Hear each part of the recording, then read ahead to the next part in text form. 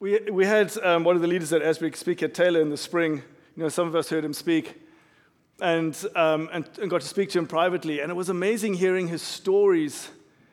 And he would tell stories about some of the people that he encountered during this amazing revival when God's presence was so abundant. And some of us who went there, just the magnificence of his love. Right? Brandon, was that what you talked about God's love, the encounters of his love? And it was amazing listening to this leader, even in that depth of God's presence, how many people came with pride and wanted to get on the stage and wanted the microphone. And maybe some of them are right, but the leaders just said, no, this is about Jesus. No one's getting on the stage. The only people to speak there were just people giving testimonies or the local pastor. And it'd be nice to think that when there's this abundance of God's presence, that humility would come naturally, but it doesn't always. It's something we have to work for. Like we think about the content of humility, of sacrifice, of laying ourselves down. Like these are not normal human things. It's not the way the world works. It's not the model that's given to us while we grow up. And as I've said repeatedly, and I'm going to keep saying this, there's times that God's going to call us to lay things down, and it's always for our good. It's always for our good, because we're always becoming more of the people that He wants us to be. Always. We're always getting rid of our rubbish. And I've talked about how and I'm going to say more about this, but think about humility as the soil from which the fruit of the Spirit will grow. The presence of the Lord can rest. The gifts of the Spirit can flourish. I think that's so important for us. How many of us know churches where God's power has moved incredibly, and people have dramatic encounters, and the worst diseases are healed? And then within a few months or a year, the church splits. And then the Spirit lifts. And the miracles stop. I know too many churches like that. And it's a funny thing. People will say to me, I'm praying for revival. And my first response is, are you sure? Are you sure you want revival? Because man, it's going to kick up a lot of mess. Because people around you are broken. Are you sure? And then when you're sure, absolutely, let's do this. But humility it cultivates the ground. And if we're going to keep being a people that is crying out for God's presence and crying out for miracles and signs and wonders and freedom in people, then we need humility. Because humility, it cultivates the ground for the Holy Spirit. But it's an antidote to our own stupidity. It's the best antidote we have to our own human stupidity. Because we always want to control. We always want to be in charge. We always want to be the one getting the credit.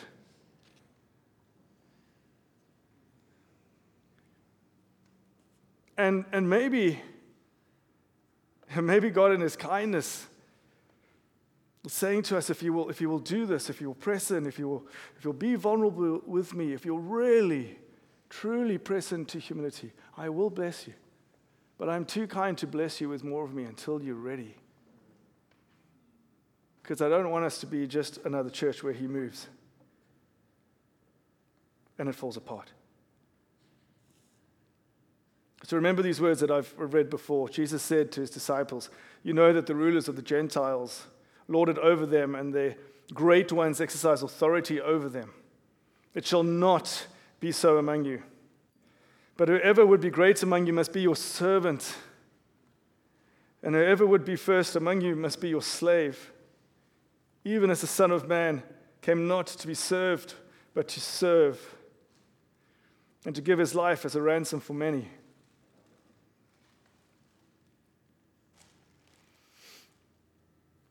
I don't know how much those words even resonate with us today. I'm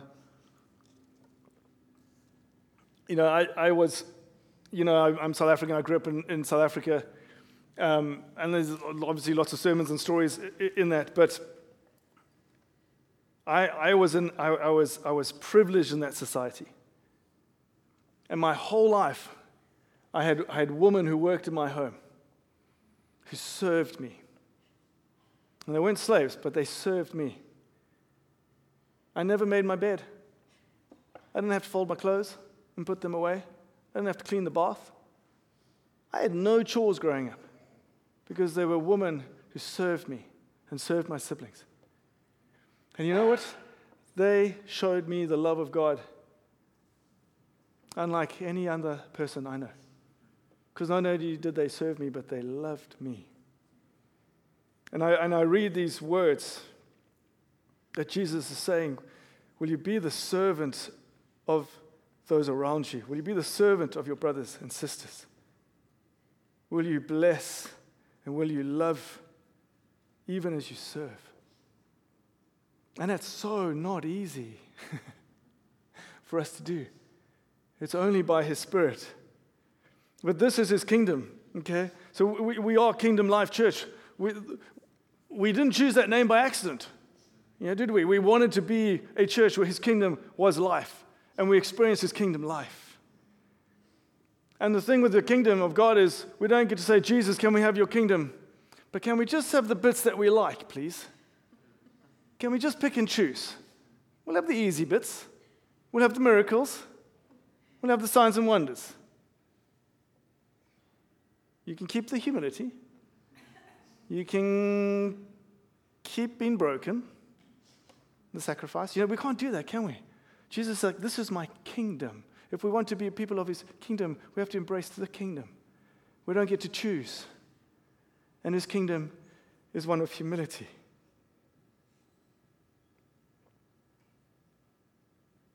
When we start to see the power and the place of humility, that it's not an add-on, that it's absolutely central, then those things that work against humility, things like our pride and our control, they become things to detest.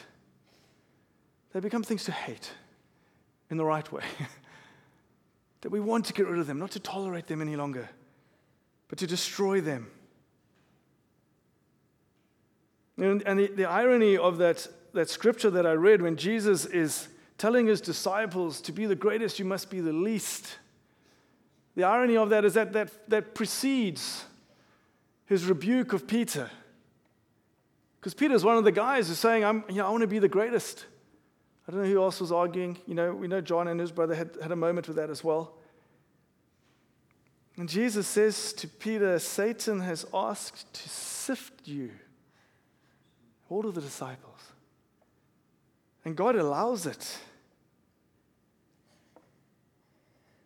Peter goes from this moment of saying and proclaiming and wanting to be the greatest to Jesus saying, you're going to be sifted, and I'm praying that you will not fail.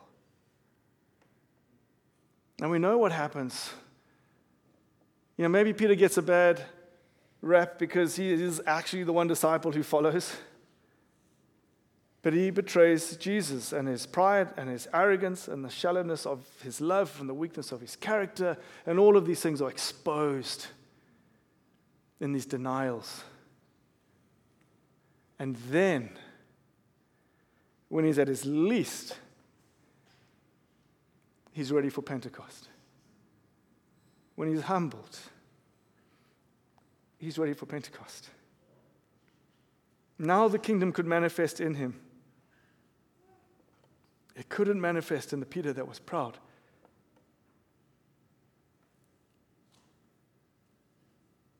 And as a church, for us to have this attitude that, Lord, I want to lay down everything.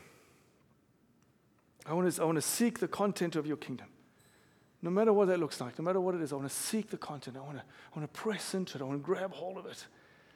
I want to strip away what keeps me away from your kingdom.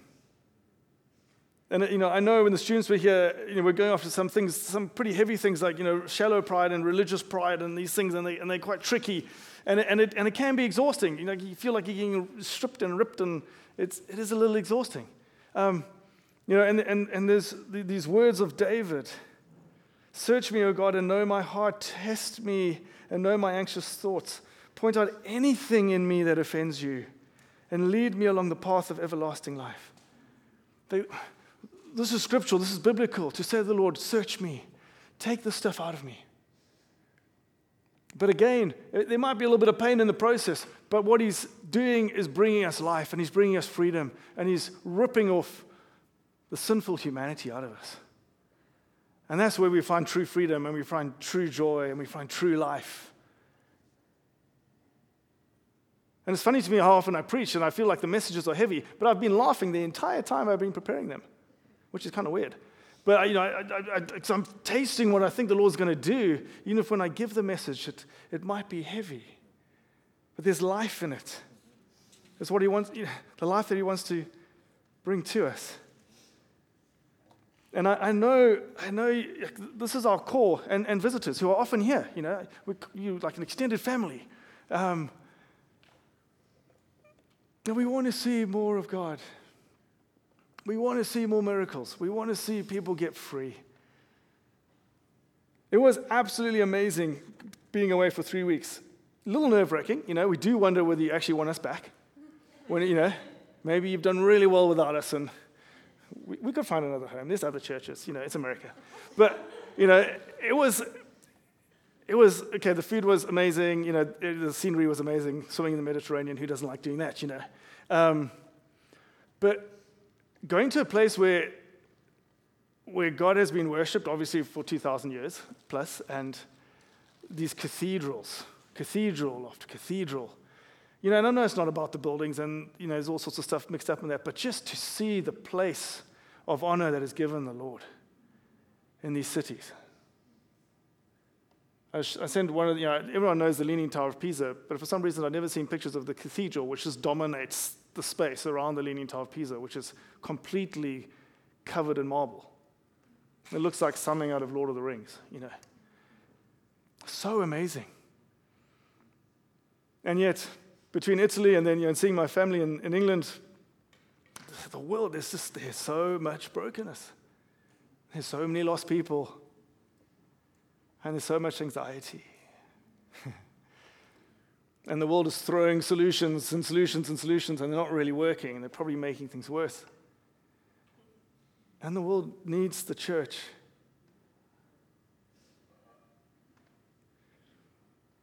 And for us to call on the Lord for more is to call on the Lord to fulfill his proclamation of Isaiah 61 and the sending out of the disciples in Luke 9. And it's the reality of Acts 1 and Acts 3. So many miracles, so many signs and wonders that we see in the New Testament. We're just asking for the gospel that we read about, that we see. We're asking for Jesus' ministry to continue. And when I was praying about tonight, I had this really simple picture. And it was a picture of the Lord's real pleasure over us. And we were standing as a body in this, it was a huge copper basin. I'll say bowl, but it was so wide and flat. And we were standing in it, and it was God's presence. And it was amazing. But it was kind of ankle high, calf high. And then I saw the Lord digging out. And we were going deeper, and we were going deeper. And there was such a sense of pride and happiness in the Lord towards us. But this promise of more, that the water started coming up and coming up and coming up. That the depths of his presence increasing. If we will let him and allow ourselves to be immersed in him. And I really believe that pressing into this cycle of humbling ourselves and meeting God and rejoicing in the freedom, that he will increasingly immerse us in his presence. So, that's a little reminder of the why. And it's why we're not done yet, because there's a few things we still have to do. Matt is not humble yet. So much closer. So much closer. But I wanted to finish by just talking about the Father. Cass said to me, you don't have to talk about the Father just because it's Father's Day. I said, you're right. I didn't talk about God as mother or anything on Mother's Day, so I don't know, there's some sort of equity here. I don't know. But this was something that's just been kind of surprising me. And I like I said, I'm kind of seeing it dimly, so I just want to kind of offer it to you. And I just think it's something that the Lord wants to do as a part of the next few weeks, next few years.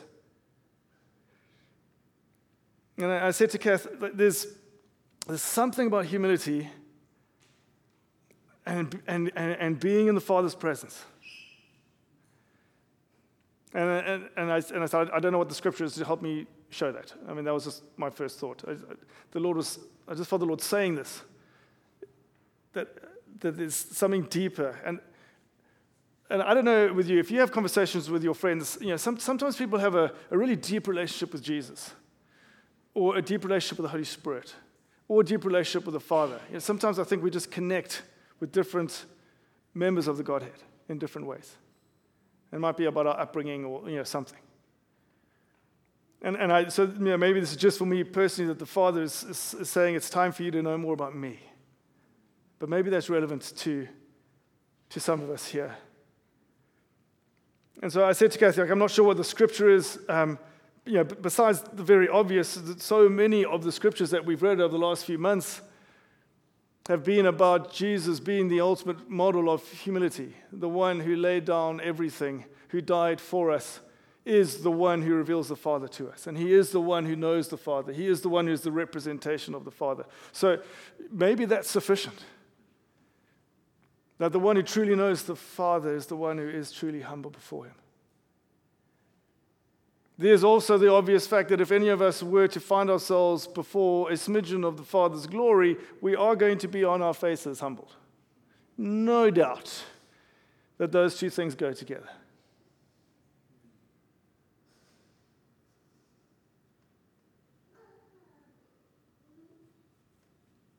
There's this reality, if we meet the Father, we're going to be humble.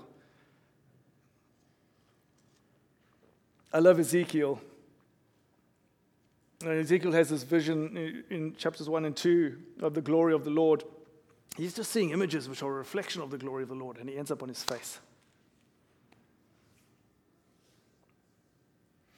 Isaiah sees the Lord in a vision, and we know these words well, but I'll remind us, woe is me, for I am undone, because I am a man of unclean lips. And I dwell in the midst of a people of unclean lips, and my eyes have seen the King, the Lord of hosts. And we have this curious moment when an angel touches his lips and says, your sins are purged. You're not going to die. And maybe the greatest prophet of all, Moses, the one who actually, we're told, could speak to God face to face, that when God moved past him, he had to cover his face so that he wouldn't die. The glory of God is enough to kill us. Would you be quiet? I'm sure it's the Lord. There's some sort of rebuke in there for you. So,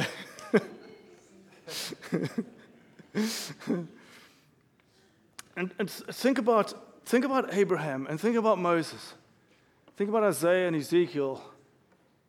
Think about Daniel and Amos. Think about all of the Old Testament prophets. Think of John the Baptist. None of them got to call God Father. None of them got that privilege. Jesus, when he teaches us how to pray, says, say, our Father who is in heaven.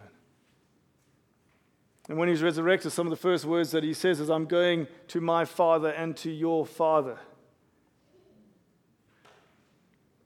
We know this scripture. In Hebrews, we're told we can come boldly before the throne of grace. This reality of the cross, opening the way for us into the Holy of Holies, into the presence of God. And I've preached that so many times, I've said it so many times, I've read that scripture so many times. Yet as I was praying and reading, I just felt the Lord saying, like, this, it's still a theory to you, Nicholas. It's an amazing theory, but it's still a theory. I'm still that stoic God sitting on the throne, and I have decided to make a way for you to come into my presence. And I love that scripture, and I've prayed so many times and felt the presence of the Lord, like all of us have. I've felt the Father's blessing. I've experienced that. But still, he said to me, there's something about this, that it's a theory to you.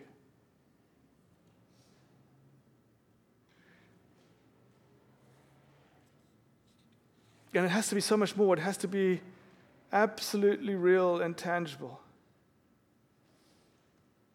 So I like to think when the writer of Hebrews says that we can come boldly, we don't run in there with arrogance, do we? It probably wouldn't go so well for us. Like just the sheer boldness of being able to say, I can walk into my Father's presence. That reality is boldness. And this is the wonder of our gospel. And then obviously my wife, being as wise as she is, said to me, well, the obvious scripture for this is obviously the prodigal son, or the story of the running father. And I'm not going to read it because I know we all know it so well, but I will finish with this. And the stories that we know so well, and we can have this sort of separation from them. Let the reality of this story from Jesus himself settle in our hearts.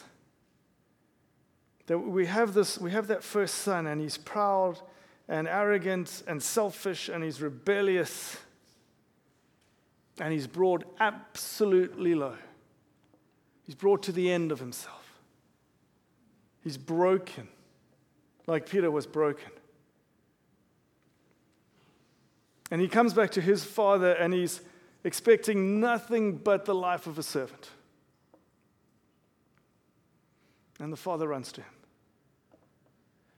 And the father throws a cloak of privilege over him and a ring of identity, of the family. You are my son. He's not the stoic God sitting on a throne, making a way. But he's a father who runs to those who are lost. This is the love of the Father. And of course, we have the older brother who is so challenging because he's so like so many of us in the church. That he works for acceptance and he works for love. And he thinks he can earn privilege with his father, and he's proud, and he rejects the grace and kindness of his father towards his brother. He clearly is not a reflection of his father's heart. And his father tells him, everything I have was already yours. You just had to ask. You just had to ask. But his pride blinds him to that reality. And I'm not a perfect father by any means, am I, Grace? I think today I've done fairly well. I did beat her at Mario Kart. That was mean. In fairness, she did wrap a present for me, which my wife then took and said, that's mine. So that was weird.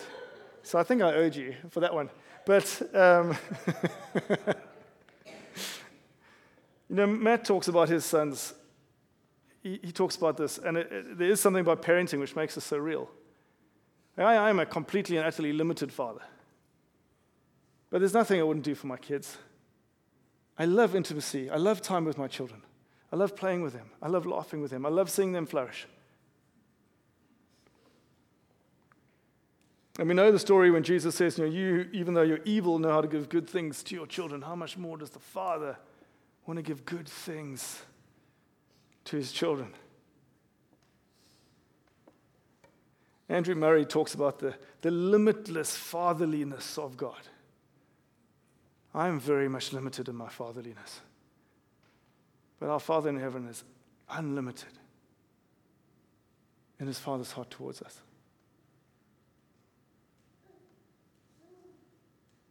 And so I wanted us to pray. And we'll finish with a song, but we've got 5 minutes here. I just wanted us to have a little bit of quiet, just to meditate. And I want to pray over us. As I said, I believe that the Father wants to take us into a deeper relationship. That Jesus truly is the way to the Father. Not theoretically, but actually, truly wants to lead us to the Father. And I believe that this will be one of the prizes if we are willing to be a people. What can God do with the people who are willing to be humble before him?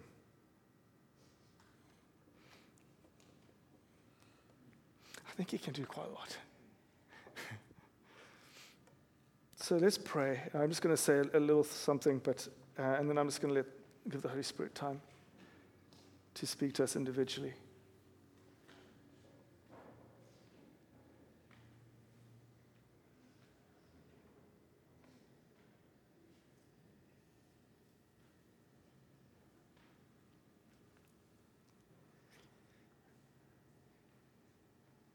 Lord Jesus, our Savior, our God and our King, you made the way to the Father. And we thank you for your cross.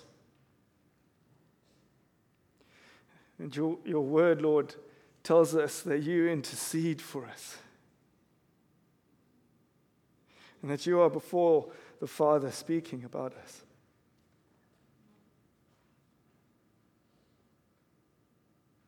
But Jesus, you didn't just split the veil to the Holy of Holies, but you take us by the hand.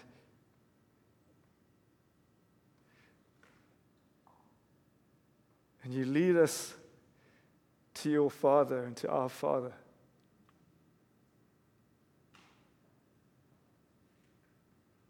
You're the one who gave us the right to say, Abba, Daddy, Daddy.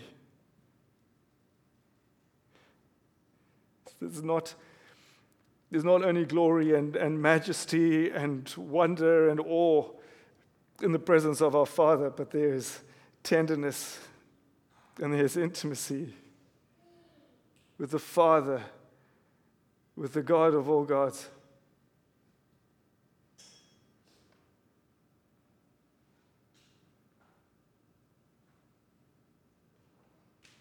And Lord, there's nothing more humbling and there's nothing more worthy of our lives than to be in your presence.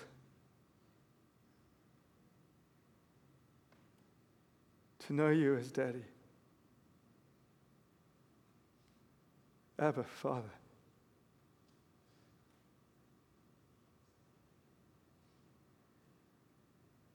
Holy Spirit, I ask, would you just move through your children? Would you move through our hearts? And would you reveal the Father's face to us? Would you reveal his love to us?